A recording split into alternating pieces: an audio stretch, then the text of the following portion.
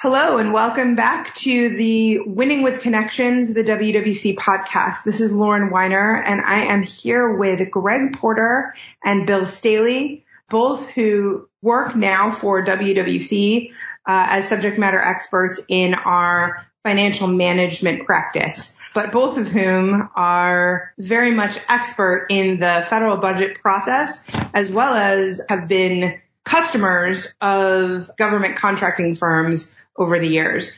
Greg's last position in the government before he retired and came over to WWC was as the Deputy Comptroller of U.S. Fleet Forces Command in the Navy. Bill was previously the Deputy Comptroller for the U.S. Army Financial Management Command, USAFIMCOM. I will let both of them introduce themselves. Greg, you want to go first? Sure. My name's Greg Porter. And just a little bit about myself and my background. I joined the Navy back in 1980 and served 21 years active duty in the Navy. Mainly, my career was as an operational logistician until the very tail end of my career when I was assigned to a Navy base in Naples, Italy, where I was the comptroller, financial management position for the first time. That was back in 1999 when I started my financial management career. I then retired from the Navy at that point in 2001. I did a short stint in private sector where I was the vice president of information technology for a restaurant company out in the west coast of the United States. And then I got an offer that I couldn't refuse to go back and support the Navy as a civil servant in 2003, where I was the comptroller standing up an organization in London for the first Navy regional finance center in Europe. And so I did that for several years. From there, I moved on and I was in different roles as executive director, business manager, and also comptroller of various organizations over my 15 years of civil service. I finally retired from U.S. Fleet Forces Command in 2018. And shortly thereafter, I wound up, as Lauren said, working for WWC as a subject matter expert. And you were actually one of our first customers in Naples, Italy in 2005. That's right. Which kind of goes back all the way to our founding, which is kind of funny when you were the comptroller. So we've known you for 15 years now. 15 years, yeah. And Bill, do you want to give us a little bit of your background as well? Sure. I served 28 years as an active duty soldier in the Army. I started out as an armor officer, so I rode tanks, deployed with armor units for a number of years. Later on in my career, then I began to get into Army comptrollership. Most of that was in the European theater. Later, I retired as a colonel in the Army, and I moved directly into on the Army civilian side, again in Europe. I was the budget officer for the United States Army in Europe. I was over there for a number of years, so I served as a U.S. Army civilian for 15 years. Most of that time was in the European theater. I worked my way up as a senior executive. I was still in Europe as a senior executive for working for the Army in the European theater. Decided it was time to come back to the U.S. In 2017, I relocated from Germany, went to United States Army Financial Management Command, a new Army command co-located with DFAS in Indianapolis, Indiana. I was the deputy of the Financial Management Command in Indy for 2 years when I decided to retire and join WWC. I've been with WWC since the beginning of this calendar year and enjoying it. Yeah. So WWC is obviously a financial management kind of heavy firm. But I don't want to talk about the intricacies of financial management as we do them for our customers. What I want to talk about is the basics of government finance for people who don't know it and are trying to leverage government money, essentially, to get contracts. So most people don't quite understand, although some people I think are coming out of, when they're starting companies, are coming out of the government space. But a lot of people who aren't, and even a lot of them that are, may not fully understand the budget cycle and what the rules around government money are. So one of the things I think most people do understand is that the federal fiscal year runs October 1st to September 30th. Correct. Right. What is the significance of that? And that's a really loaded question, I realize. Well, I think from my view, the significance of that is, well, one, you have some appropriations that DOD receives are 1 year appropriations. Some are 2, 3, and 5 years. It just depends upon the category of that appropriation. But I would say the majority of contracting, especially with small business, is within the operation and maintenance appropriation, which is a 1 year appropriation. So the government has from 1 October to 30 September to what is called obligate all the funds that they received in that operation and maintenance appropriation. So in terms of the cycle of a fiscal year, me as comptroller in my past life, I would look at the beginning of the fiscal year is a major part of the cycle when you're going to be awarding contracts or reawarding options on contracts. And as you progress through the year, you go through a cycle of mid-year review, which happens around March, April timeframe in the fiscal year. And that's when the services may ultimately pick up some additional dollars from things that they desired in their budget but were unfunded. And sometimes that can be significant amount of money. Sometimes it's not a lot. But as you're looking at the cycle of the fiscal year, one of the things to pay attention to is, the beginning of the year, that's when folks are looking at possibly awarding contracts because that's when they get the new appropriation. The timing after that is after mid-year review, where funds get distributed after mid-year review, say in the June, July timeframe. Mm-hmm. That's another point of interest in terms of contracting. And if you're looking at business with the government between June to July through the end of the fiscal year, as you remember, I said everything has to be obligated by the end of the fiscal year. That's a really good time to be lobbying with the government and working with your points of contact in small business offices and whatever. Because of the nature of the beast, those funds have to be obligated. And if there's nothing else to spend that money on, then a lot of times program managers and comptrollers will be looking at new contracts that are things that they need to get done, but maybe weren't a high enough priority to obligate at the beginning of the fiscal year.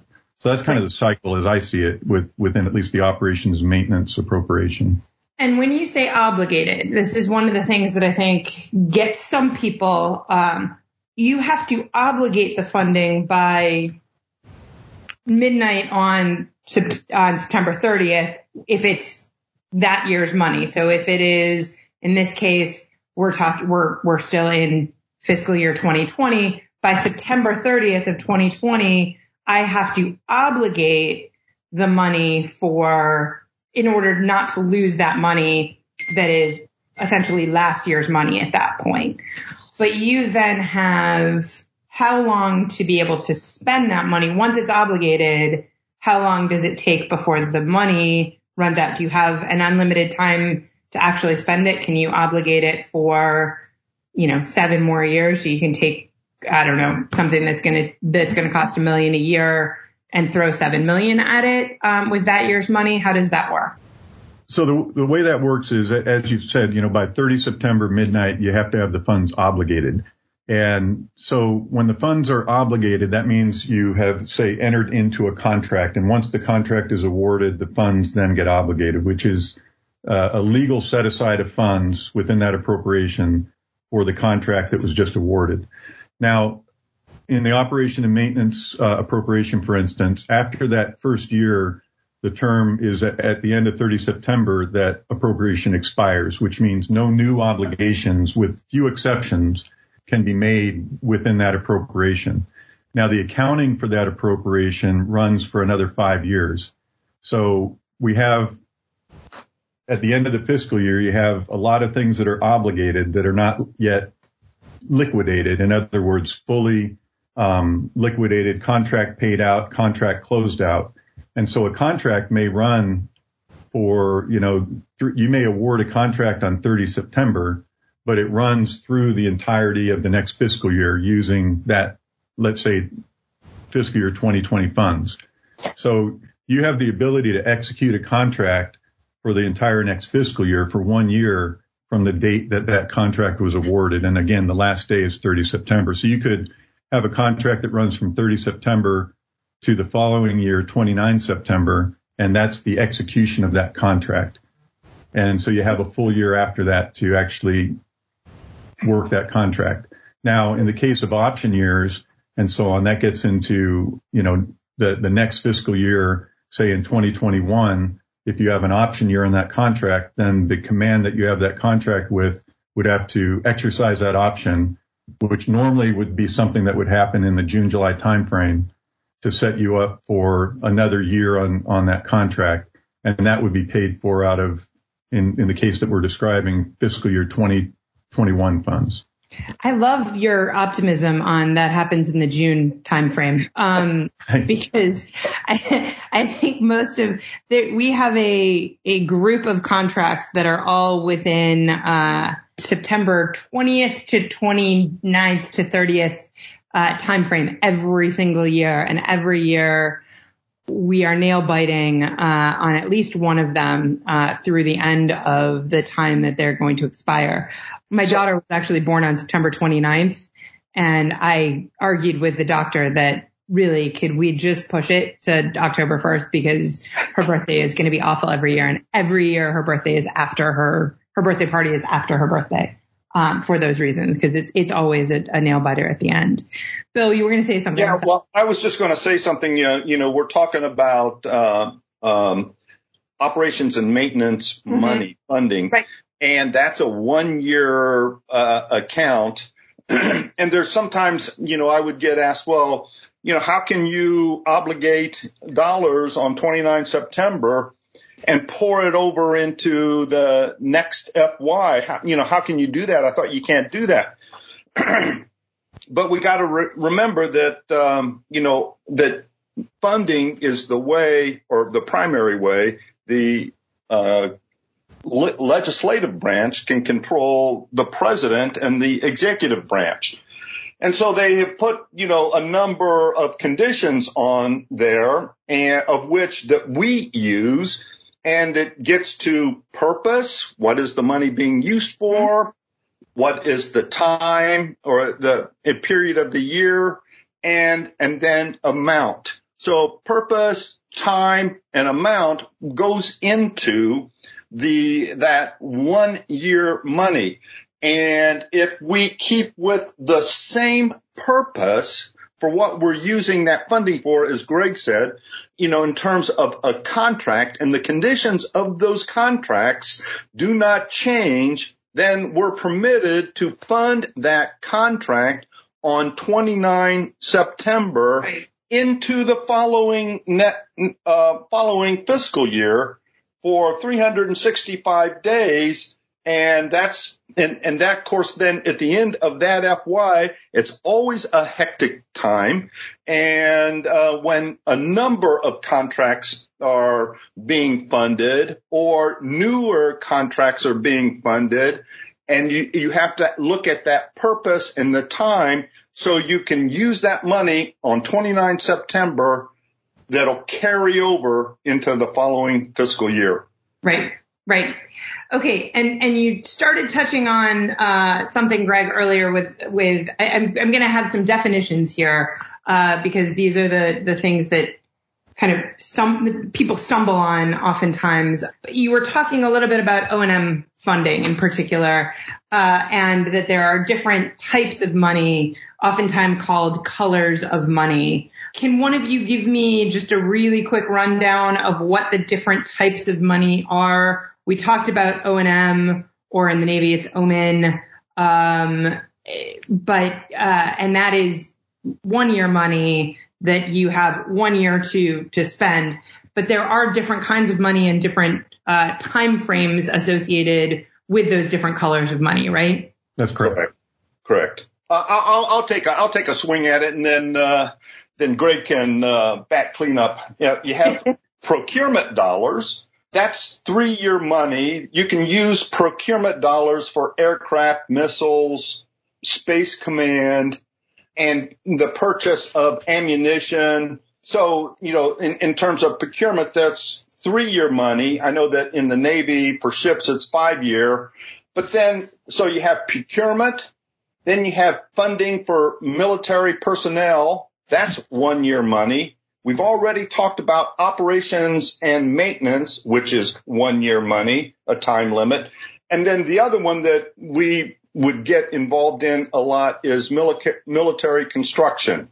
So that's facilities on posts, on federal grounds that would be used. That's 5-year money as we build and refresh structures. Right. So depending on the color of money is how long you have to obligate and then liquidate the money.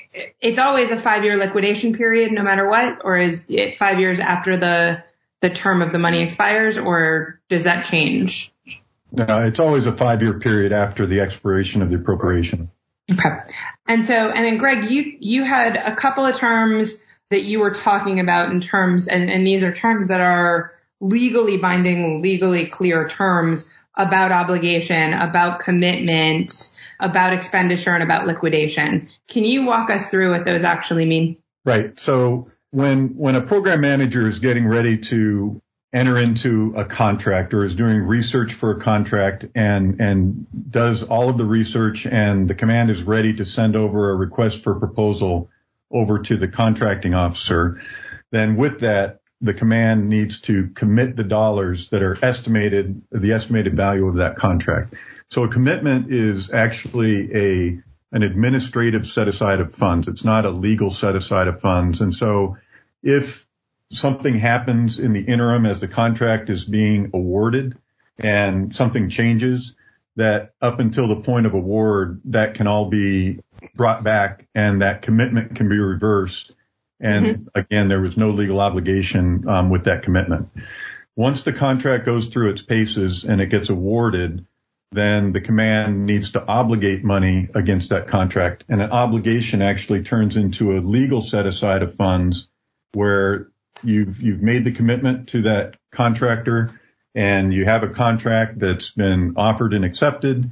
And now you have money set aside to pay that contract based upon the actual value of the contract. So your commitment was an estimate. Your obligation is actual amount that the contract was awarded for. And then you go through the execution of the contract. And so let's say it's a 12-month contract, and this then ends up being dependent on the type of contract. If it's a firm fixed price contract, then based upon the hours that are worked on that contract, many times organizations, contractors will basically break it up into 12ths and invoice 1/12 per month based upon the fact that it's a firm fixed price contract. And as you incrementally go through the year, then that obligation, let's say it's just a balance like in a bank account, that obligation is then reduced every month based upon the billing. And that's basically a 1/12 liquidation of that obligation as you go through the year. And so therefore, when you get through the end of the year, that contract theoretically would be fully liquidated. Now, there may be some lag time just because of the invoice processing time. And so you may not fully liquidate that contract until you get into the following fiscal year. And that's fine because we're accounting for that appropriation through the following 5 years. But you really want to get to the point where you're tracking liquidations, and liquidations and expenditure are kind of interchangeable terms. It kind of depends upon the financial system that you're working within, but you either want to have your obligation expended or liquidated as promptly as possible based upon the contract terms. And that's best for everybody. And it's best for the command to do that, partly because if you don't, the longer you have a contract that's out there that is not liquidated and it's not closed out, that you could find during, maybe not during it with a firm fixed price contract, but other types of contracts that there actually is money to be recouped at the point of closeout of that contract. And if you recoup the monies after the end of the fiscal year, you bring it back in your balance of that appropriation, but you can no longer spend it. So you kind of left money sitting on the table as, you were working through the fiscal year. You could have possibly had more money to repurpose to other requirements. Right. I'll just join in just a bit. Yes, please. Greg gave a good explanation of that process. But then there are times when there are contracts and you would receive a bill after that 5-year period, where the appropriation, the FY has ended. You had that 5-year, where the money is like what Greg was talking about. You left it on the table, but you're beyond that and it's lapsed. And then you would receive a bill that you are legally obligated to pay. And then when those bills come in, instead of using that fiscal year's money, you have to pay that bill out of current year funding. Right. Which is a huge problem. So, which causes problems. Yes. And so you really do have to make sure you are tracking through, closing out, getting all of those bills paid with the correct year money in order not to come up with overdue bills that you've got to scramble and find the money from a different pot of money. Yep, exactly. And that's why hopefully contracting offices are really good. Some of them are better than others about contract closeout and making sure, as a government contractor, you might be getting pings from the contracting office saying, are you ready to close this out? Because once you say, yes, I'm ready to close this out, even if you come up with something after the fact, you're done. Cause they've closed those books, as it were. So as a government contractor, how do I fit, particularly as someone who doesn't necessarily know much about the government cycle and the process and whatever, where do I find out where money is going? How do I figure out who I should be targeting, who has money? Are there places where, is this public? Is it feasible for you to understand what the budget documents look like? Where does, for example, the administration, whomever is in office at the time, and the president on the executive branch side, how do they signal what their priorities are? How do you find out where the money is going to go after it goes through the entire appropriations process? And how do you use that information to target kind of where your efforts should lie? Well, the actual federal budget is a public document. So after the appropriations bill is signed into law, or even prior to it being signed into law, the bill itself is something that you can get a hold of. Now, that's a very lengthy and somewhat esoteric document that is not necessarily something that is easily comprehensible. And I don't mean by looking at the numbers, obviously you can comprehend where the money went, but what it doesn't show is, where it went and what it funded particularly. And it doesn't show how much in that category is still unfunded. In other words, commands are looking for additional money and they actually have shortfalls. So it's kind of hard looking at the federal budget document to understand, let's say within DOD, how much money might be available for given programs while, the command itself has got their budget, but They're looking for more money in a given category. So it's kind of hard to ascertain that. Right. Well, and it's pretty high level.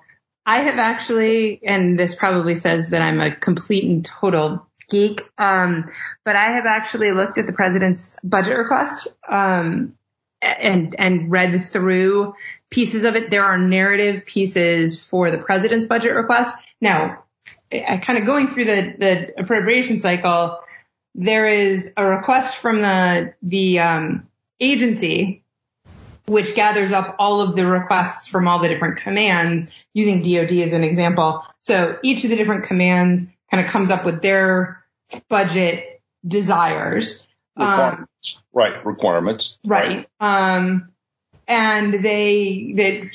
requirements is a better word, although oftentimes requirements don't get translated into actual funding, unfortunately. Right. But they come up with their budget requirements. That goes up to, in DOD, that goes up through OSD, through FMB, to the Office of Management and Budget.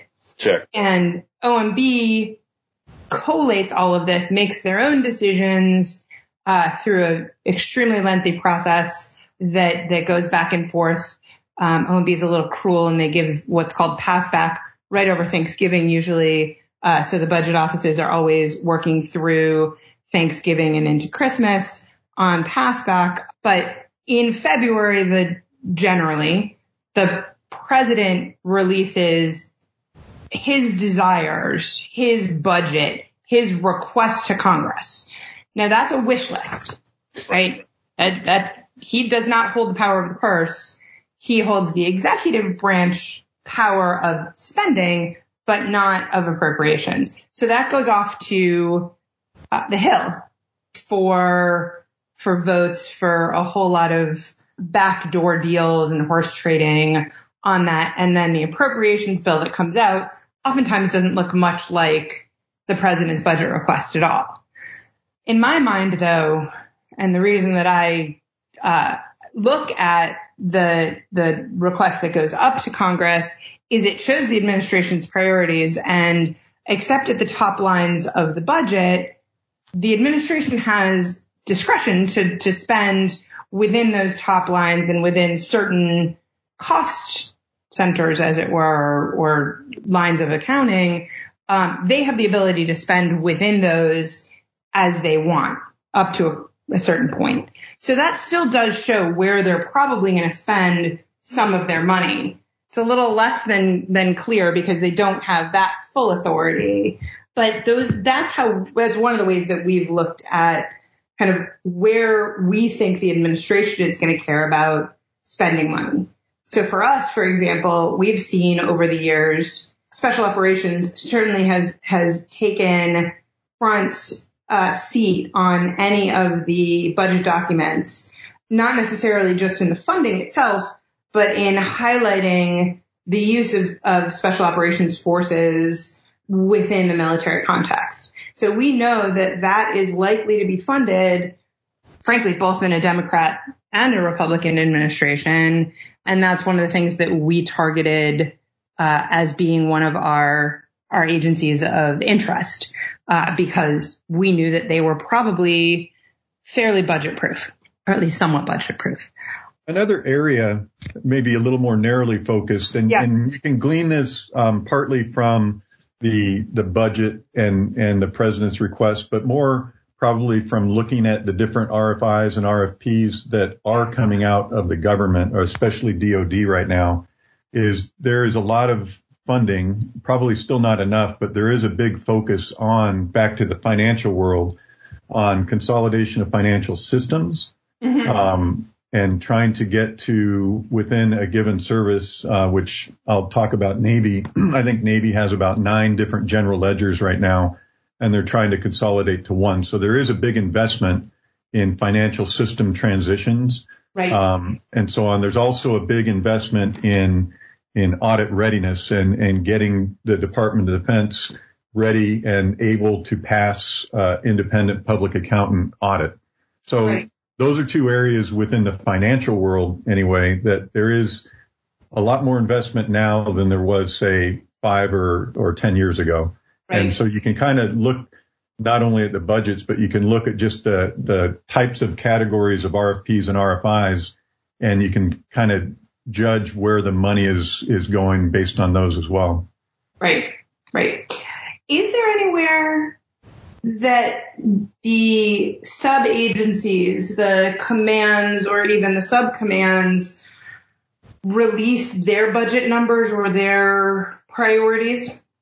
Well, for at least I'm going to talk in terms of Army. Mm-hmm. Army does not normally release its initial request with any what you would be looking for, Lauren, any specificity. Right. So, how much money would be going to the European theater versus the Pacific theater in terms of, the budget requirements that Pacific region has versus what the European region has. So, no, the Army wouldn't normally do that.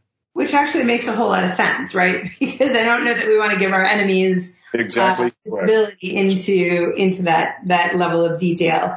But I always get that question. I was going to say the only other way, and again, it's a very broad sense, is, many times for individual commands, you can go to their websites and they will have their mission and goals and objectives and their priorities, right, which may give you a sense of where their emphasis is. But again, It's a very broad sense. Earlier we were talking about, how big the budget is, and Greg gave a good explanation, but there are cascading levels of responsibility and authority, as it goes from the federal government, and then it's either in the continental United States, or it's in the European theater, or it's in the Southern theater or the Pacific theater. They pass those responsibilities out. And again, Lauren, your question was, well, how do you find out certain information for certain regions, what the priorities are, what are the requirements so a contractor could better define their requirements? And it becomes more difficult because there are cascading levels of responsibility. Mm-hmm.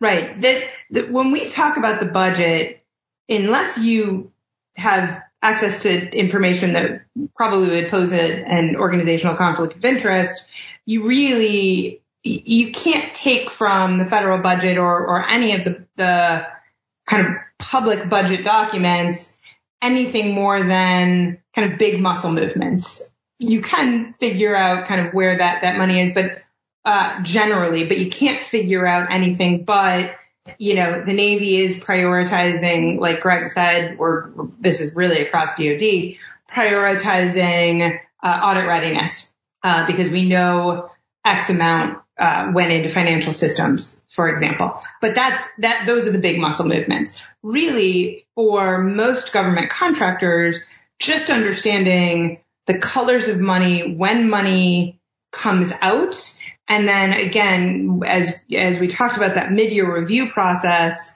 and funding some of the, what you will often hear called UFERs, unfunded requests through that mid-year review process or after the mid-year review process is complete, to make sure that they've got money, captured that they thought they were going to use and didn't use somewhere else.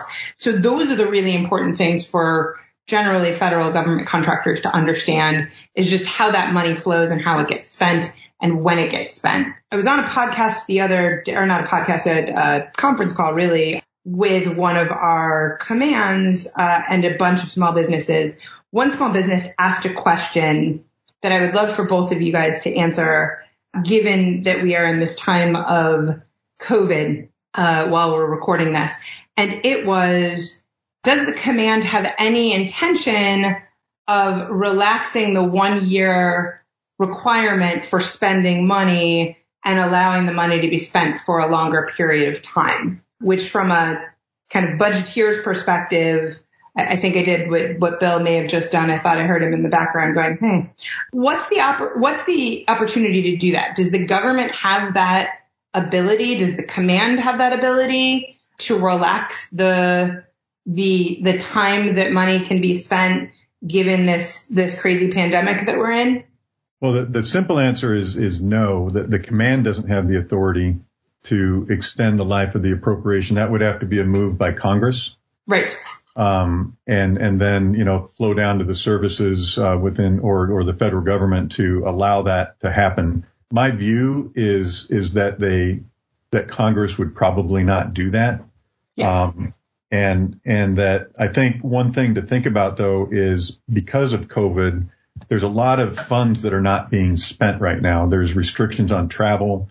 There's limited, ship operations might be a little bit more limited. There's things that have happened because of the virus that the DoD is reacting to, and therefore funds that were going to be spent are not being spent. So as the fiscal year goes, now is the time, if you're really going to kind of strike and see what's available and what opportunities might be out there. There's probably going to be more opportunities for, again, those things that are sitting there in that pile of unfunded requirements for a given command, that they might start exercising contracts that they otherwise wouldn't have had funds to go after. So there's probably in the midst of this bad environment that we're in right now, there's probably some opportunity when you're looking at contracting with the government. I think that's entirely true. I think we've seen commands that we work with capturing, for example, all of the travel funds that were expected to be spent over the next 6 months, capturing them and redistributing them into the UFRs, the unfunded requirements already. So if you know the commands that you're working with and can get them to push forward an unfunded requirement, this may just be the time, because they're not going to claw back the funds.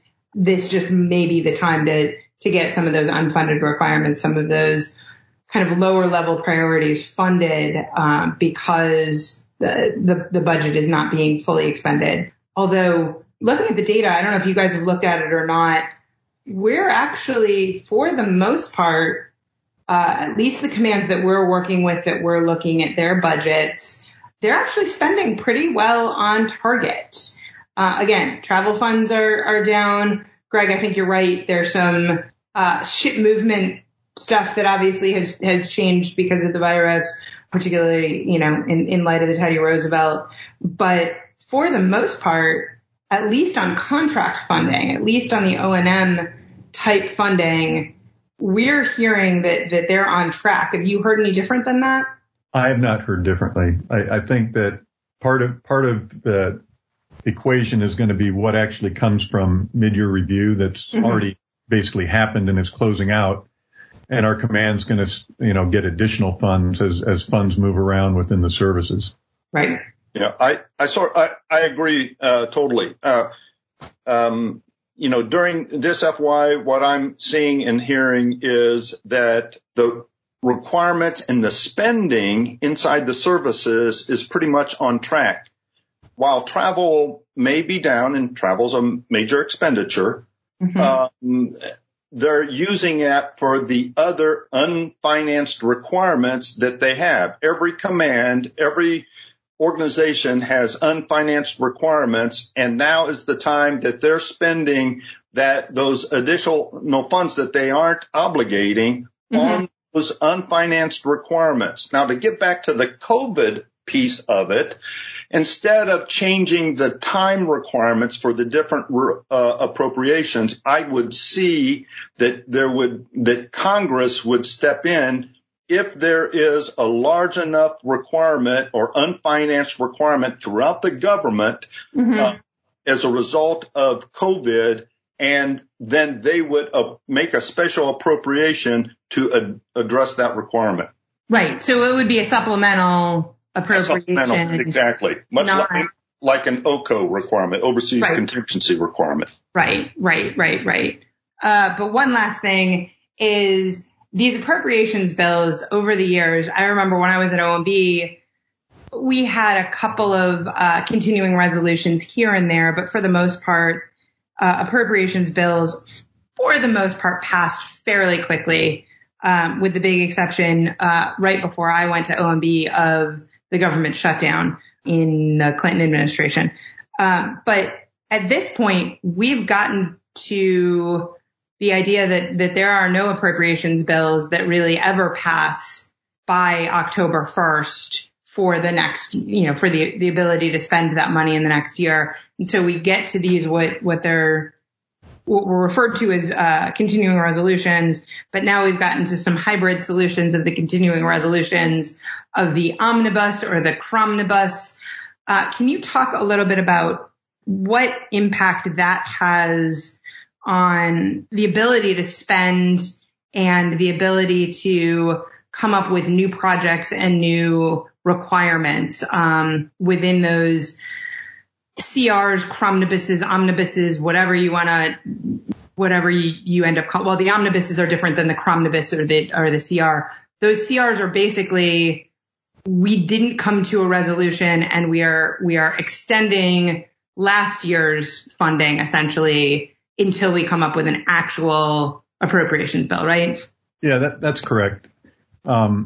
It basically plays havoc in for the services, and I think that generally speaking, that if you have a continuing resolution that it's at a reduced amount of whatever the prior year budget was, and that reduced amount is generally a percentage of the prior fiscal year authorized amount. So it puts commands kind of behind in their ability to obligate. And it also generally comes with restrictions that there's no new starts for, as you're in that continuing resolution era. So it hampers the command's ability to execute, and therefore they generally will start the fiscal year very slow and only fund those things that are, actually happening and mandatory in the operations that are going on. And if there were any new items that were approved in the POM and actually funded in the budget, but it's just not, we don't have a appropriations bill yet, those things will be set aside generally. And because they're just not legally available to commit and obligate funds against.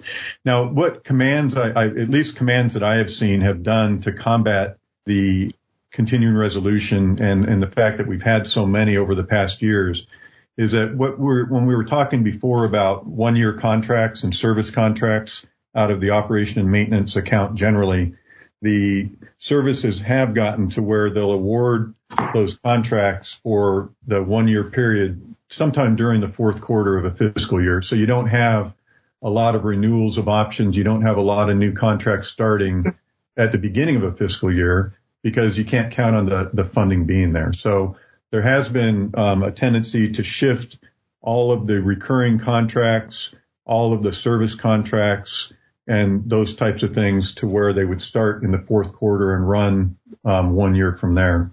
Right. And we've seen some push. We've seen two different pushes, that and then also mid-year starts that are May, June timeframe, because again, they're grabbing that mid-year review money and the money that kind of, again, after you've gotten away from that first tranche of money going to the immediate obligations, usually by that May timeframe, we're at least getting to a full year CR that is more feasible, if not a full year or the rest of the year omnibus bill or appropriations bill. And so the money gets freed up in kind of that May, June timeframe. So we see a lot of those obligations, again, before the end of the fiscal year or mid-year instead of, I think you said earlier, a lot of times the contract started October 1st or thereabouts. We don't see that much anymore. No, that's correct. I mean, so, a CR restricts how much and how you spend your money, your funding, because it uses mostly the rules from the previous FY at a reduced level. Right. So again, Greg's exactly right. So, you'll see commands then or organizations try to move their contracts out beyond mid-year and mid-year review into then a lot of contracts start to get executed just in the fourth quarter. So after the 4th of July, then many of those contracts get executed, and the contract officers then start protecting how they operate and what work they do, because they're beginning to move into year-end close when again becomes hectic. So you see a lot of contracts getting executed from the March timeframe through the end of the FY. Yep. And I know some of there was a Navy command that I will not name that had deadlines, at one point they had deadlines for the end of fiscal year contracting that were in the February timeframe, and that got thrown out fairly quickly. Sure. But if you hadn't fully been ready and not just identified the requirement, but had the PWS fully drafted, gotten everything done by February, you were not getting a contract awarded for the end of the fiscal year, even for very, very small, very, very non-complex contracts. Obviously, some of the larger contracts take a couple of years to do, but these were even for the smallest ones, and even under the simplified acquisition threshold, that got pushed back a little bit. So it was more like May, June timeframe, but it definitely was not quick turn. Although depending on who's asking for it, obviously, they'll do end of year quick turn if the commander is the one asking for it, and not, the lieutenant down the hall. So, okay. Well, this was really helpful, I think, for a lot of people who don't understand government financing. We could go into all of the much deeper into the federal fiscal law stuff, but I think this is about as much as most people can do to understand just the colors of money, how it gets obligated, how it flows through, and how that impacts their ability to get contracts. So thank you both. Thank you for being part of WWC as well. We are incredibly lucky to have probably two of the smartest federal financial managers on staff, and they make our financial management component work really, really well and give us some great customer satisfaction. So I appreciate both of you for doing that, and for being part of the podcast. Right. Thanks for having me on. Yeah, my pleasure. Thanks, guys.